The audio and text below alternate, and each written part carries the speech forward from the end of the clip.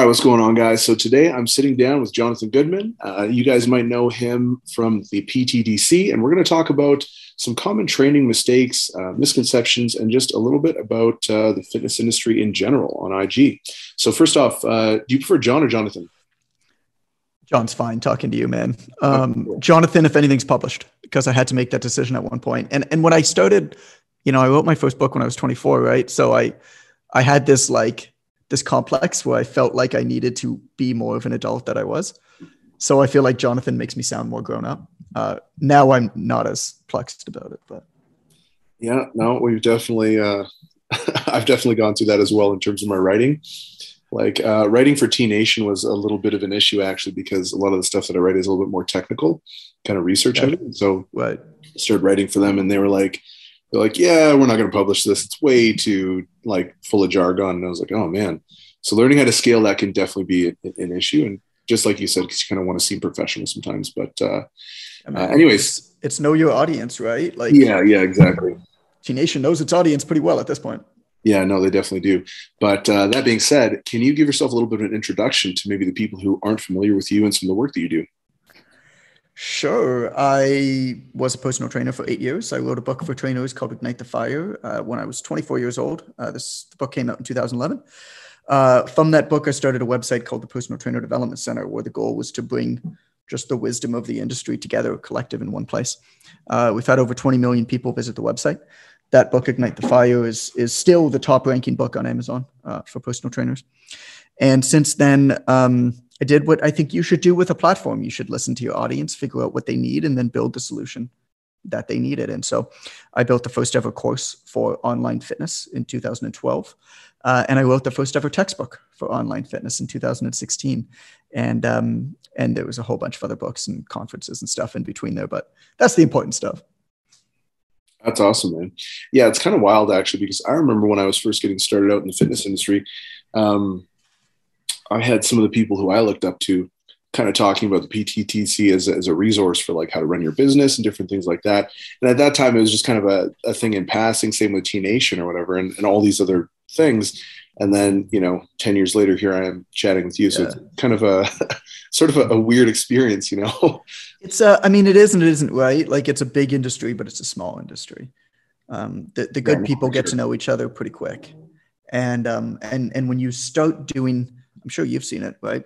When you start doing good work the right way, but things start to happen and you start making connections. And then folks who have been around for a little bit of time recognize that, right? Like game respects game. I mean, we recognize that. We know, we can tell, like I've been around in online fitness for 11 years. I'm basically a great grandfather at this point. Like the online fitness industry turns over every 2 to 3 years because so many people just search these quick hits, these, get rich quick type schemes. Folks come and go all the time. And so I've seen so many people come and go. I know exactly when somebody comes along. I could recognize when somebody comes along and you're just like, I can't even explain what this is, but this is good shit. Like you've seen so many people squat and deadlift at this point. You don't even know you probably can't even explain technically what's going on in their body before you immediately know exactly what it is that you need to fix and that there's something going on. And then you could take a step back and you can, figure it out. Right. But I can look at people who are just doing work online and I can just be like, nah, there's something good there. This is somebody I want to get to know. Yeah. Go ahead. Yeah, man. So I guess we'll just kind of dive right into it. I know one of the things we were talking about was basically just dumb shit. People, not just even people, but like we all sort of used to do when we were young versus, how we're coaching now and what that kind of path actually looked like. So I remember when I first started training, that was like Paul Quinn was huge back then. I mean, he's still kind of a big name now, but back in the day, I know he was really, really big, and he was, the one who kind of sort of identified, or at least to my knowledge, he was the one who started, initially identified like the rep range for hypertrophy, for strength, for strength endurance, and then pure endurance and all that stuff. And so that was kind of like what I was learning before. Now, obviously, there's a lot more ambiguity around those like kind of hard and fast rules, but that's just kind of one example off the top of my head, where there's so many things that, you know, I used to do previously that I didn't necessarily understand. And so what were some of those things for you when you were first starting out? Not even necessarily like as a coach, but even just in your own training, right? Right. I mean, the biggest thing is I used to just beat the living shit out of my body, right? And, you know, I'm a father now. I'm not old, I'm 36, but like not 22 years old. My body definitely doesn't heal the same way. And so understanding how to manage volume and recovery has been really, really major in the last couple of years, particularly of training. And I'm happy to get into that a lot more. There's just been a lot of stuff along the way. I mean, I was very lucky just in where I found myself. You know, I went to university at the University of Western Ontario. I worked in the university gym for 3 years as a personal trainer. And for some reason, in that little pocket of Ontario, within about 2 hours, a lot of the leading research was being done on caffeine as an ergogenic aid, creatine supplementation, and even a lot of the protein synthesis stuff by Stu Phillips. You know, you basically had Stu Phillips, Stu McGill, and Peter Lemon doing a lot of that work. Peter Lemon was the PhD advisor for John Berardi and a bunch of other people. I think it might have been Mike Israetel as well, although don't quote me on that. And so it was really interesting because I found myself working at the gym where all of the PhD students that were doing the leading work on creatine, for example, at that time were doing all of the research. And if I kept the gym open for them after midnight a little bit, they'd let me look over their shoulder and listen in. And so it was really, really cool to get that kind of insight. So I was in, you know, the early days of creatine as an ergogenic aid, of a lot of the protein synthesis research that was going on with Stu Phillips. And even the low back stuff with Dr. Stu McGill, right, was just down the street, was an hour away. And so I was deeply interested in that stuff. I would listen to these guys and then I'd go home and I'd read all the research, you know? And so the early days of branched chain amino acids, you know, that's one you asked, you know, what did I believe was true back then that, you know, we know, like I was all for branched chain amino acids, man, because I read all of the studies, all of the original studies that showed that there might be something really here. Yeah, even, you know, I was pretty close. I had applications in to do a master's and PhD in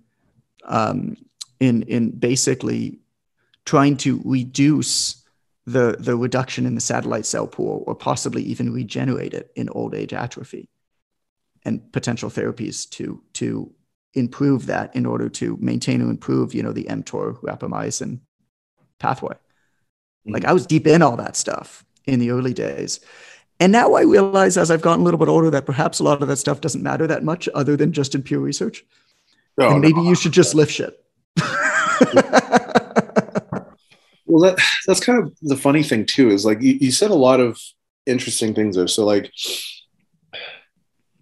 I feel like the vast majority of what most coaches do with their clients and like good athletes do is probably only about 25% of what they actually know. You know, so much not of even, dude, not even 25%. Well, I don't know. I'm just saying, right? You know what I mean? Yeah. But it's like when you start talking about like all these different things, when you start talking about should you ice, should you not, is it going to down regulate some of the, you know, metabolic signaling post workout, is it going to do this, going to do that?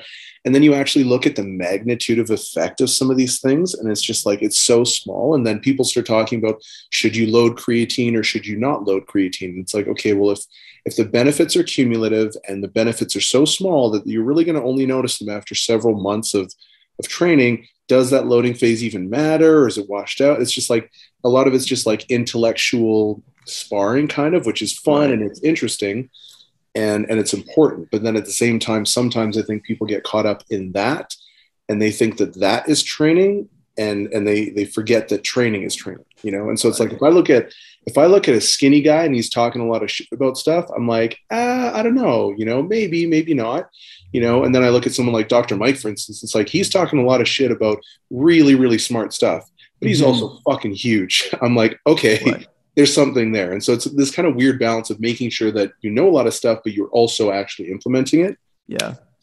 And then even actually one thing you said about like what effective training actually is, you know, I think that's one thing that people really struggle with. They're like, what constitutes a good session? Because the number of times I've had athletes hit me up and be like, hey, today felt really easy.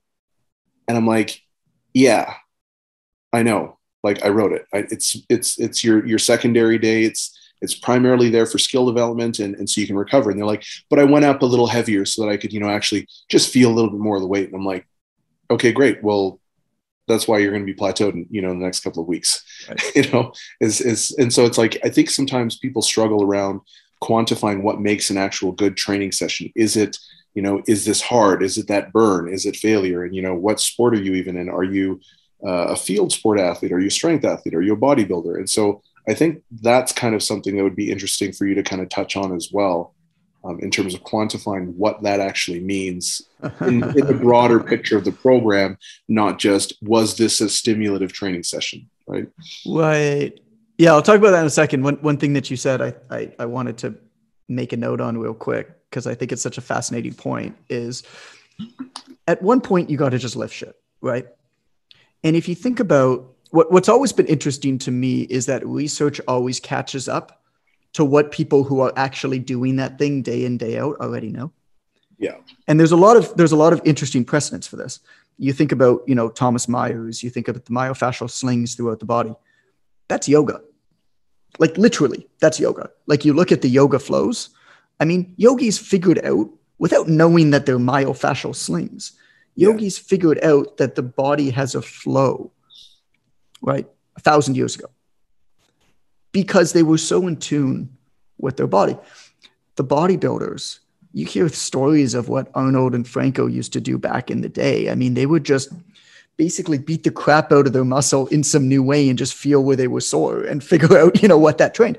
Like these guys were so, mostly guys back then, so I'm going to say guys, you know, these guys were so in tune with their bodies that they figured out stuff that really worked, right? And the research has now caught up. They couldn't necessarily explain it in scientific terms. And I think there's this weird, particularly with social media now where everybody has a microphone, there's this weird juxtaposition here between those that do day in and day out and those that read a lot of books. And even those that read a lot of books, you know, a lot of their social equity is based upon their perceived status by feeling like other people feel that they're smart. You know, like whether or not you think that I'm smart, Dan, has absolutely no impact on my self-worth. What matters is whether I think that you think that I'm smart. Yeah. And so if you think about that in terms of social media, and then you understand a little bit about cognitive dissonance, and you look at all these debates that are taking place online, particularly with training, it doesn't even matter whether some person is objectively wrong or not, because they feel like other people feel like they're smart because they're using big words. Right? I don't give a shit if you know the word for something. Can you explain to me how it works and how you make it work? Yeah. Right. I don't care if you don't know the name for it. It's like, that's why I always love watching bird watchers. It's like, I don't care that you know what the name of that bird is. Like, like what does that mean? So I think there's a place for just becoming really sort of in tune with your body, and you got to put in the reps to figure that out. Right. It's major. Yeah, no, 100%.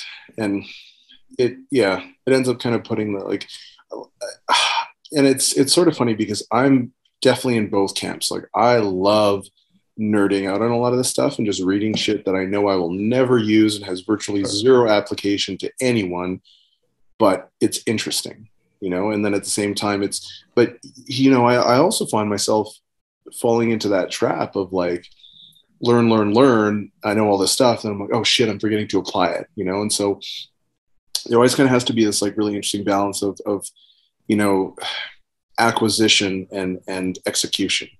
Right. And like, I think that's one thing that a lot of the times, like when people are starting out, or even if they're like, you know, like several years in, they tend to kind of focus on one a little bit more than the other. And they tend to like deprioritize one, whether it's like, oh, I'm really interested in like the science, I want to train intelligently. And it's like, well, training intelligently is usually training hard. Right. You know? Right. Yeah. Aggressively, relentlessly, aggressively. Yeah. Yeah, exactly. Consistently.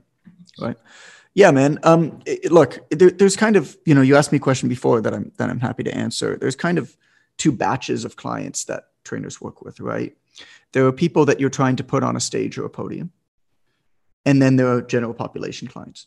And they're very, very different approaches. I had the good opportunity to work with both, right? Like my clientele was everybody from getting kids ready for the NHL draft to Olympic gymnasts to Canada's top jazz musician to, a doctor who, works in the ER, right? Yeah. And so it was really interesting working with those people at the same time. And I think anybody who trains athletes also works with general pop. There's very few people who are just athletic trainers. And from an athletic training or a performance training, let's say, and I never worked with competitive lifting, but I mean, you're trying to put people on a podium the same way. It seems to me that today there's basically no competitive advantage in terms of the data. Like the data and how the body works, it's pretty democratized information. I think back in Poliquin's day,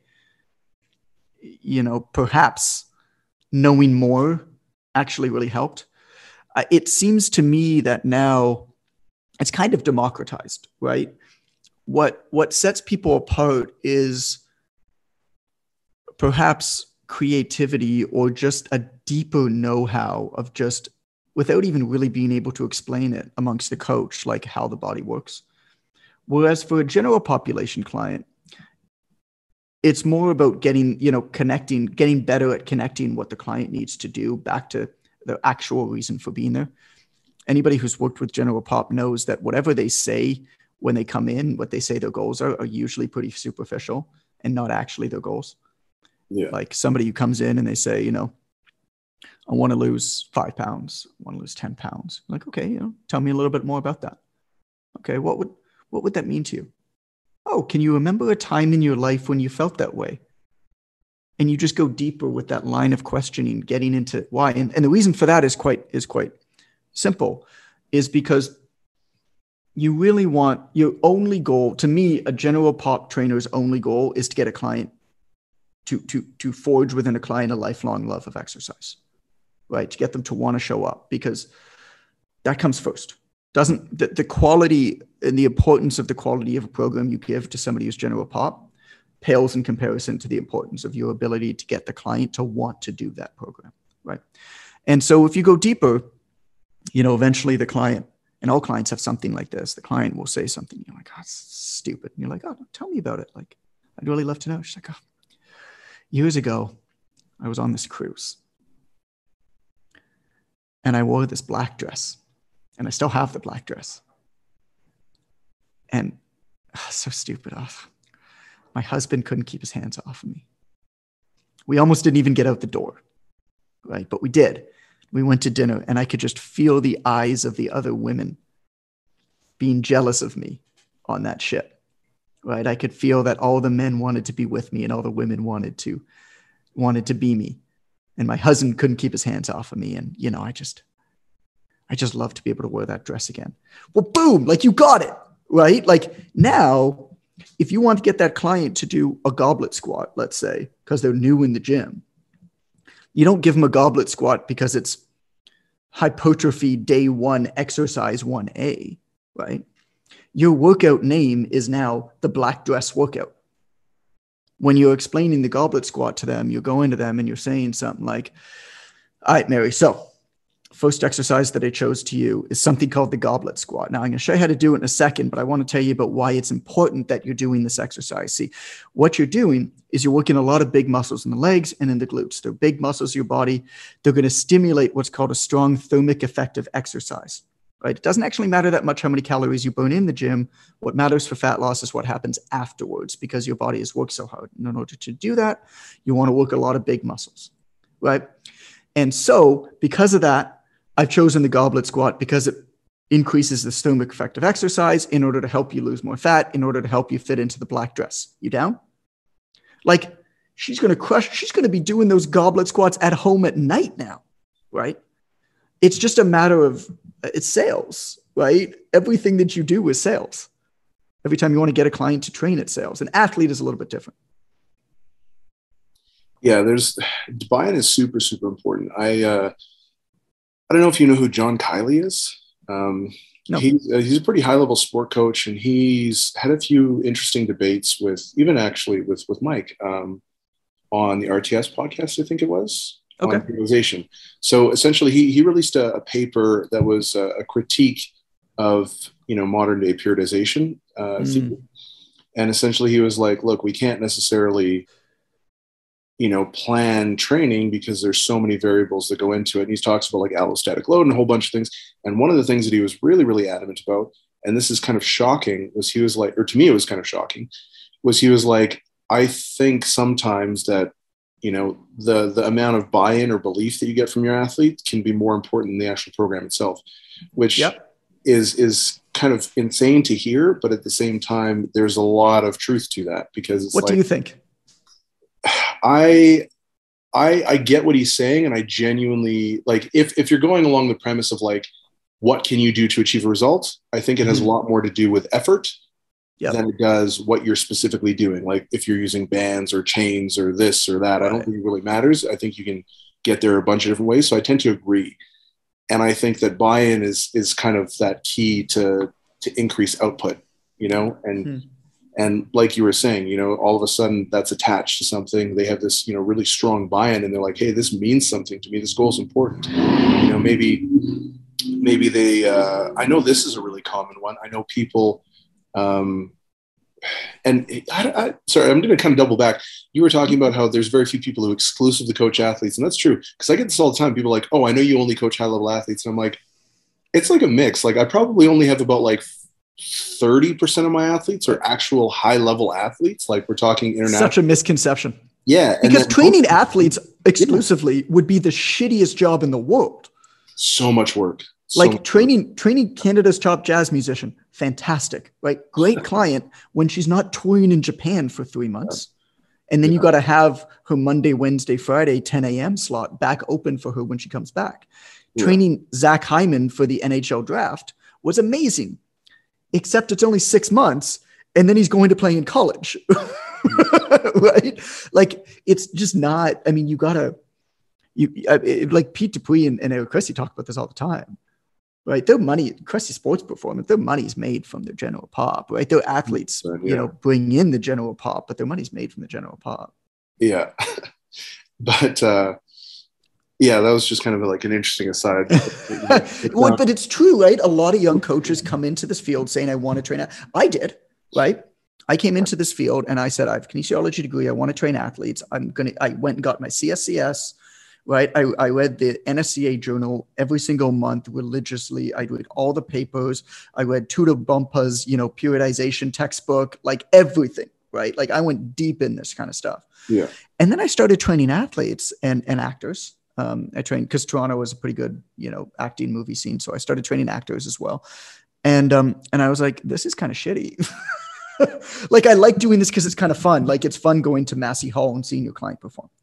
Right. Yeah. It's fun. Zach Hyman has been fun following his career. Like he's crushing it. He's on the first line with Connor McDavid right now. Yeah. Like it's fun knowing that I played a very small part in that. But it's gotta be more common. I have a friend who it's the same thing, always wanted to train athletes, right? Did his master's degree, did everything that you need to do. And he's doing really well now. He was the assistant S&C coach for the Calgary Flames. And then he got promoted to the head strength and conditioning coach for one of the AHL teams. So the first level below the NHL. And then the next rung up is, S&C for the NHL. He's been in this 15 years, earning like $35,000 a year in the hopes that one day now, right, he'll get to be a head strength conditioning coach for a professional. Well, he's on a professional team, but for an NHL team. And it's like, that was always his vision. That's always what he wanted. It's like, great. But holy crap, he had to pay his dues, man. Yeah, it's definitely much harder to monetize that because most athletes tend to spend, like serious athletes anyways, usually tend to spend most of their money on their training, but they're also really taking a career hit in most cases anyways, because they're so focused on those goals. Yeah. And the top athletes can't train with you anyway. They have to work with the teams contractually. And so even the top guys, like, there's nothing you can do about it, right? Even if you train with them, when they become a top guy, they're not contractually going to be allowed to train with you. Yeah, well, yeah, unless it's the off season, right? Like, well, I guess it depends on the contract. It depends on who, you know, like the top guys. Yeah, basically say I'm training with who I want, and then, you know, like LeBron James, for example, you know, has his trainer stuff. But most of the top ones, most of like the all-stars and stuff like that don't have that. Like the teams just won't allow that. the top guys could basically just say, I'm going to play for another team if you don't let me. Yeah, no, and I mean, buy-in is just so important. It's like it can be kind of tricky because, like you said, it really just depends on the individual and their subjective experience. Like, what do they really value? And a lot of the times, like you said, you kind of just keep having to probe and ask why. And I think a lot of the times too, because I have had situations where I've had someone come into me and they're like, I want to lose weight. And then I start asking questions and they're like, and I remember the woman saying this, she's like, my husband called me fat for the first time. We've been married for 15 years. And that was her big reason. And then I was like, okay. And so we kind of started chatting a little bit more. And I was like, do you actually want to get fit? Or do you just want to like feel good? Because they're not the same. Like, yes, one absolutely in most instances will affect the other, right? Like people are always like, oh, they're unrelated. I don't think they're unrelated at all. If you look good, you're probably going to feel quite a bit better, you know, and that is a very powerful catalyst to real internal change. So I don't want to dismiss it altogether. But that being said, I think it's also really important to find that motivating factor, because if you're just doing it because you're trying to like run There's some deeper shit in that relationship that she's got to deal with. Right? And by the end of it, she did sign up for training. But then after like a little bit, she actually changed her goals entirely, because she's like, you know what? I don't give a fuck if this guy thinks this, you know, that was just me being insecure. What I actually want is this. And now she was on this complete new goal, and she didn't end up losing weight and all this stuff. It was great. But I think that if we genuinely would have just assumed that her motivating factor was she wanted to get slim because her husband called her fat, I think there would have been a lot more friction through that entire process, because it was, again, different motivational styles, right? Like, are you running towards something? Are you running away from something? Right. So. Right. Yeah. I mean, that's deep. That's deep. The amount of times when I heard similar stories like that, particularly because we're just coming out of American Thanksgiving, where clients would come afterwards and, you know, there'd be some comment, you know, from a family member at Thanksgiving or something. Yeah. And, or people approaching those, if somebody made a comment previously or whatever it is, wanted to basically like show their family and show up to Thanksgiving and like, you know, be the fit one or whatever it is now at Thanksgiving. There's deep stuff there. Like, oh, I want my in-laws to stop having snide remarks at me every time I reach for dessert. Yeah. I mean, there's some really like nasty, deep stuff there, but that's pretty common, unfortunately, right? Even as a trainer, I write about it. It's like the line, I don't think that there's ever been a family dinner that I've had where somebody hasn't used the term, oh, John doesn't eat that. His body's a temple. I'm like, guys, we've been doing this for 20 years. Like, we're still doing this, you know? Like, I feel like I'm a pretty regular guy. I like dessert, but like, it doesn't bother me. I don't care. But is it still weird that I exercise and eat somewhat healthy most of the time? Like, is that weird? Should that be weird?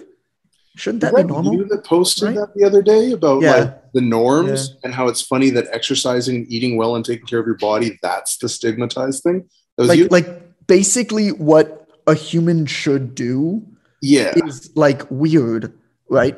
And can you imagine if the way that like, not even like excessively healthy people, like somebody who exercises in some way every day, not even going to the gym, just like moves their body in some way every day, eats vegetables, and is remotely healthy and tries to go to bed on time and not watch Netflix until 2 a.m. every night, is like the weird person who should be stigmatized. Like, can you imagine if that person then goes to somebody else and like fat shames them?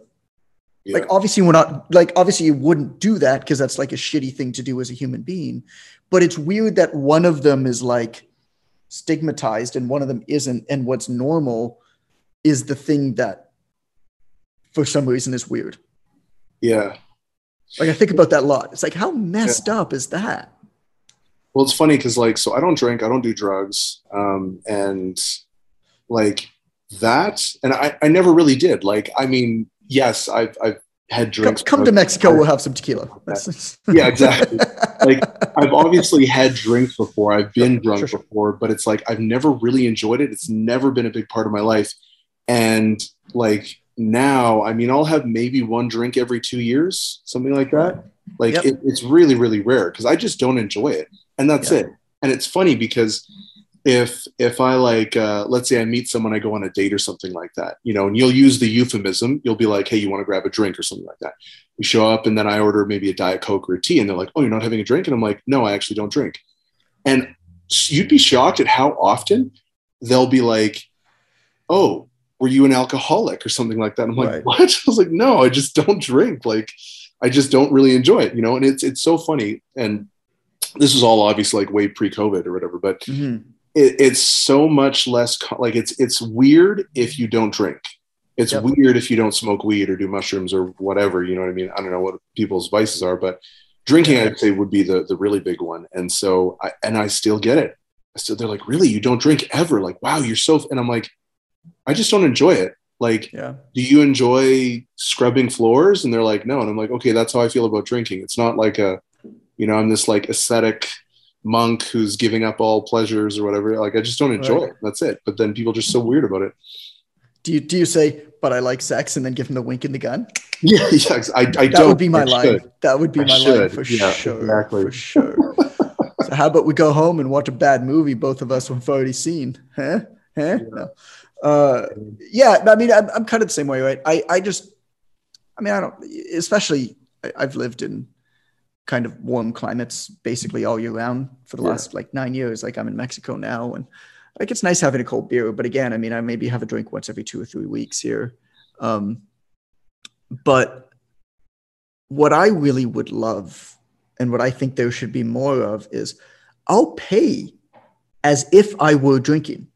Right? It's not a money thing. Like, if I'm going out with friends to watch the game or just for a social thing, I am quite happy paying the restaurant as if I were drinking. Yeah. Right? I just don't want the beer.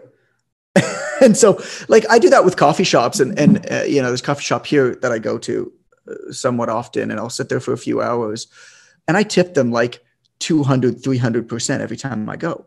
I do that too, because it's like, that's kind of how they make their living. So I'm like, well, sure. But I'm sitting there for a long time. Like that. Yeah, exactly. I'm sitting there for a long time. I don't particularly want their food because their food isn't great. Yeah. I like their coffee, but I'm only going to get one coffee.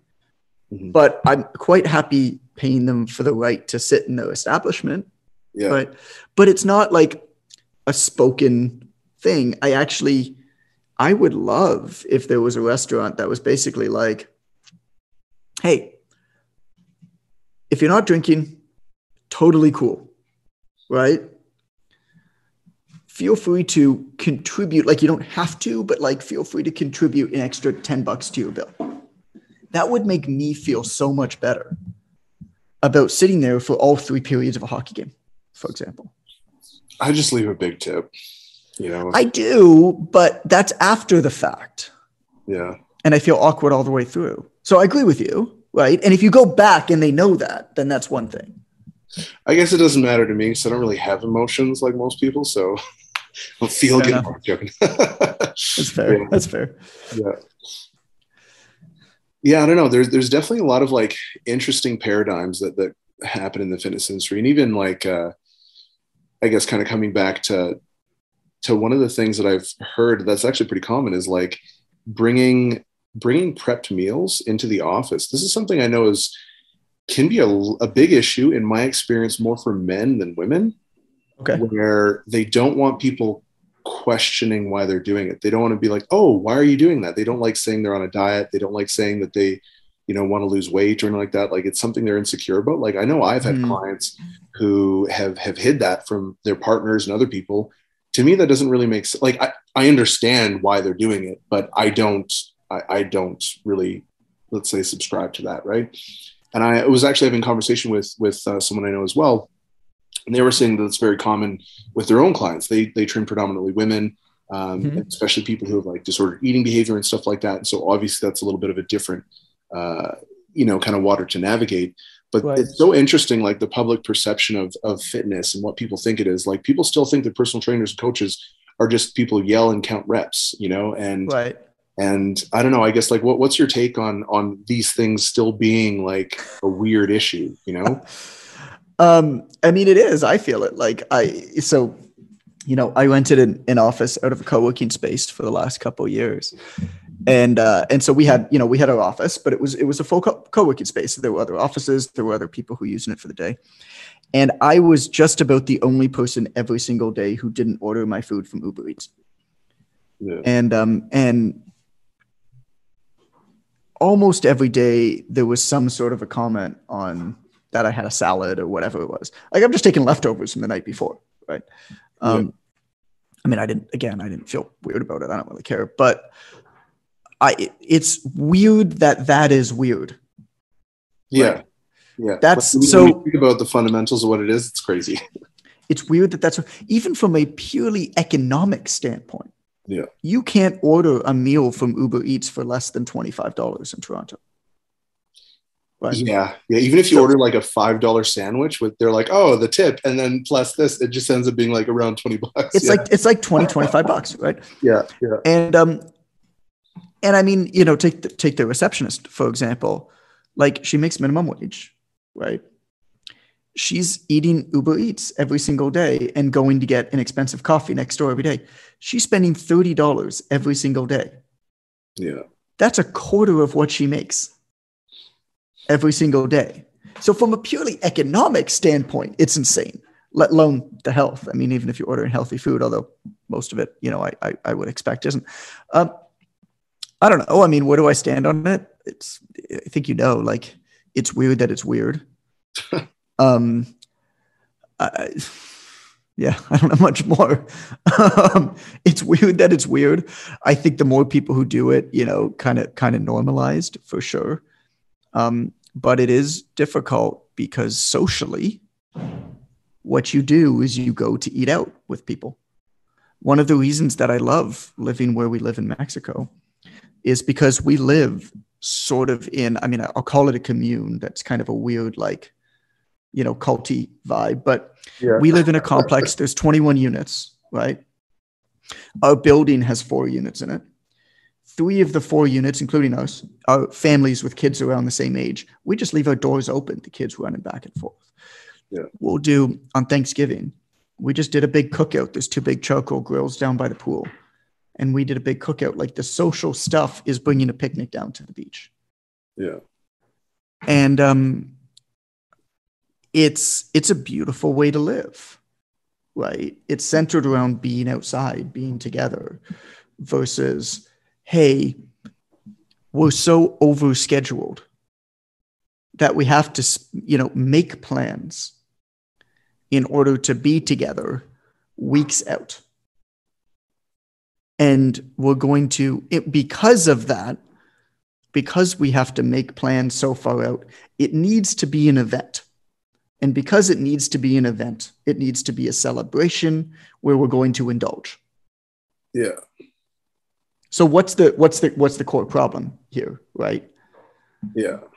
Yeah. Social identity is tough. Like, it's the number of times, even myself, where I've gone out and it's like, I have a plan, and I mean, it's not really an issue anymore. If I go out, I generally won't eat out, but that's because I've been doing it for like years and years and years. But for the first, like, I want to say 7 years, you go out with your friends, and I'll eat beforehand, and then I get there, and all of a sudden I start having all these cravings. It's these like it's these environmental cues, and like I don't think people sometimes understand how strong environmental cues are, and how they trigger like reward signaling and reward seeking behavior, and like hedonic drive for consumption of highly palatable foods, which are all around you because you're in that place that wants you to order and consume. Right. And then even just your behaviors of your friends. Like there's so much research that shows that people tend to conform to the eating habits of their friends. Right. And that kind of boils down to the whole, like, you know, you are, what is it, the product of your 5 closest friends or something like that? Like, yeah, one of those. Yeah, that's a heuristic for a reason. There's a lot of validity to those statements, you know, even though they are a little bit superficial. Right. Right. Yeah. I mean, I agree. And this is why I like to separate myself from the world that I exist in. You get into patterns. You know, I've spent 4 to 6 months abroad every year for the last 9 years. I've lived abroad for over 1,300 days. And I've lived in, what's up? How many islands do you own? I own no islands. I own no islands. No, I don't own any property overseas. That's a hard and fast rule. We own a bunch of rental property in and around Ontario, but none overseas. But you know, doing that, living in so many different places, living in so many different environments. I mean, honestly, from a cave on an island in Thailand to a little pueblo in Mexico to big cities, right? And everything in between has taught us, you know, Allison, who's sitting across from me, has taught us exactly what we really love and where we want to live. And picking up all of our things and moving forces you to reassess how you want to live and what you want to own. We've done that so many times, right? That we're now just so clear on what matters and what doesn't matter to us, right? In terms of community, in terms of people. Like I could live anywhere in the world that I want to. And I have. I've lived in multiple islands in Hawaii. I've lived in all of the exotic places, right? You know where I bought a house? Less than a 10-minute walk from my parents and my sister. Yeah. In a community, in a great community where we love our neighbors, where there's a park down the street. I don't want a big house with multiple acres of land in the middle of nowhere. I'd be freaking miserable. But the problem is that there's this dream of ownership, of home ownership, right? The same as there's this dream of getting a college education, where we do it at such a young age, where we're made to believe that we should do this stuff at such a young age before we know anything about anything, before we have any real life experiences. And then when we make a decision about where to live, for example, where to buy a property, you're kind of stuck into being there, right? Without exploring and figuring out whether that's right for you. And so the grass is always going to be greener. You know, if we had bought the exact same house in the exact same location, surrounded by the exact same people, if I had bought that when I was 18 years old, for example, there was no way that I would have been as happy as I am there now, because now I know what else is out there and I know that that's what makes me happy. The same kind of thing with college, right? A lot of people get stuck into careers they don't like because they have so much sunk cost, because they've gone to school for 4 years or 7 years down a path, and then they realize it's not right for them because they decided on that path way too early before they knew about anything. It's a serious problem. And I think friend groups are the same thing. We're made to believe that we should make decisions about how and where we live our life before we understand anything about how we want to live our life. And then we get stuck into that.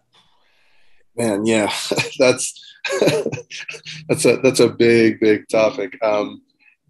Yeah, so like I was born in Amsterdam in the Netherlands, and I lived all over the world. I've lived all over the world as well and traveled quite a bit. And it's funny how many people I have heard who, because like I've got a little bit more like traditional values, I'd say, like probably more conservative, more old. When I say conservative, I don't mean like politically. I just mean like probably a little bit more old school.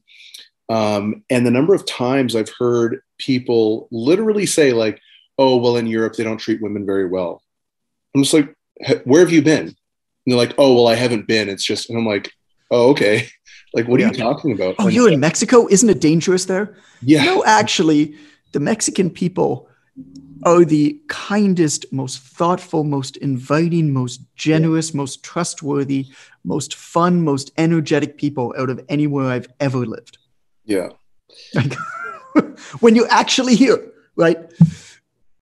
Yeah, I mean, it's easy to kind of judge things from a distance, and then you get there and you're like, oh, it's not like this at all. And I mean, I've always kind of been a big fan of the trades for that reason, because you get some experience and maybe you only waste 6 months or a year instead of 4 years, right? Or usually you can get a feel of it, after the first couple of months or whatever it is. And there's a handful of things that you can actually do. And I don't see why, I mean, I do see why the university system doesn't adopt that, because it'd probably be a substantial loss in revenue. But I'm glad anyways to see, and this is kind of just a total tangent, that a lot of stuff is shifting a little bit more online as far as education goes through COVID. So you brought up something, because I know you're an economics geek as well. Yeah. And so I wanted to talk about some of the stuff with you. So I'm glad that you brought that up. Here's a fun experiment to do the math on. Okay. Yeah. Instead of going I went to university at 17, right? So instead of going to university, basically I went to university at 17, I turned 18 my first year. I graduated at 21. My friends who became doctors, lawyers, dentists, whatever, because I'm Jewish, so all of my friends are doctors, lawyers, dentists, accountants, teachers, and businessmen or whatever, right? Literally every single one. So they all finished school at 25, 26 years old. Right. And then they went and got real jobs. And most of them are professional trades. So they became a doctor or whatever it is, and they're making a good salary and they're paying off their school debt, whatever. And they paid that off within a couple of years. And then by the time that they were 30, they started putting some money away. Maybe they bought a house outside of Toronto when they started their life, right? As opposed to 17 years old, I went and did an apprenticeship in electrical and plumbing and whatever, right? A trade. Mm-hmm. And I was done by the time I was 19, and I was earning $80,000 to $90,000 a year. And I was living well below my means, maybe living at home, maybe living in a starter apartment for $1,500 a month. My expenses was, again, because I was a single guy, I was eating ramen noodles or whatever shit, right? Another $1,000 a month. Man, so now I'm good. $1,500 a month. These are Toronto prices. Holy smokes. Right. So now, but you're also getting paid Toronto prices, right? Yeah. So now you're putting away, let's say, $40,000 to $50,000 a year. Yeah. If you're smart, right? When you're 19 years old and that money starts compounding. Do the math. Put $50,000 into a spreadsheet and add another $50,000 every year, or better yet, add 50 divided by 12, every month, right? And compound that at 7% a year, and see how much money you have when you're 60 years old. Purely because you started 6 years before the other guy. Oh yeah, it's super interesting when you watch those numbers. Yeah, it's insane. It's super interesting when you watch those numbers, because if you're smart, right, and you put that money away and you invest it properly at a very, very young age, if you've got $50,000, if you've got $200,000 compounding at 7.5%, 8% year after year, at 22, 21 years old, like, you're good, man. Like, you don't need to make $250,000 a year. And by the way, if you're in a trade, by the time you're 25, you're making 120 to 150 anyway. Yeah. But it's really interesting to do that math.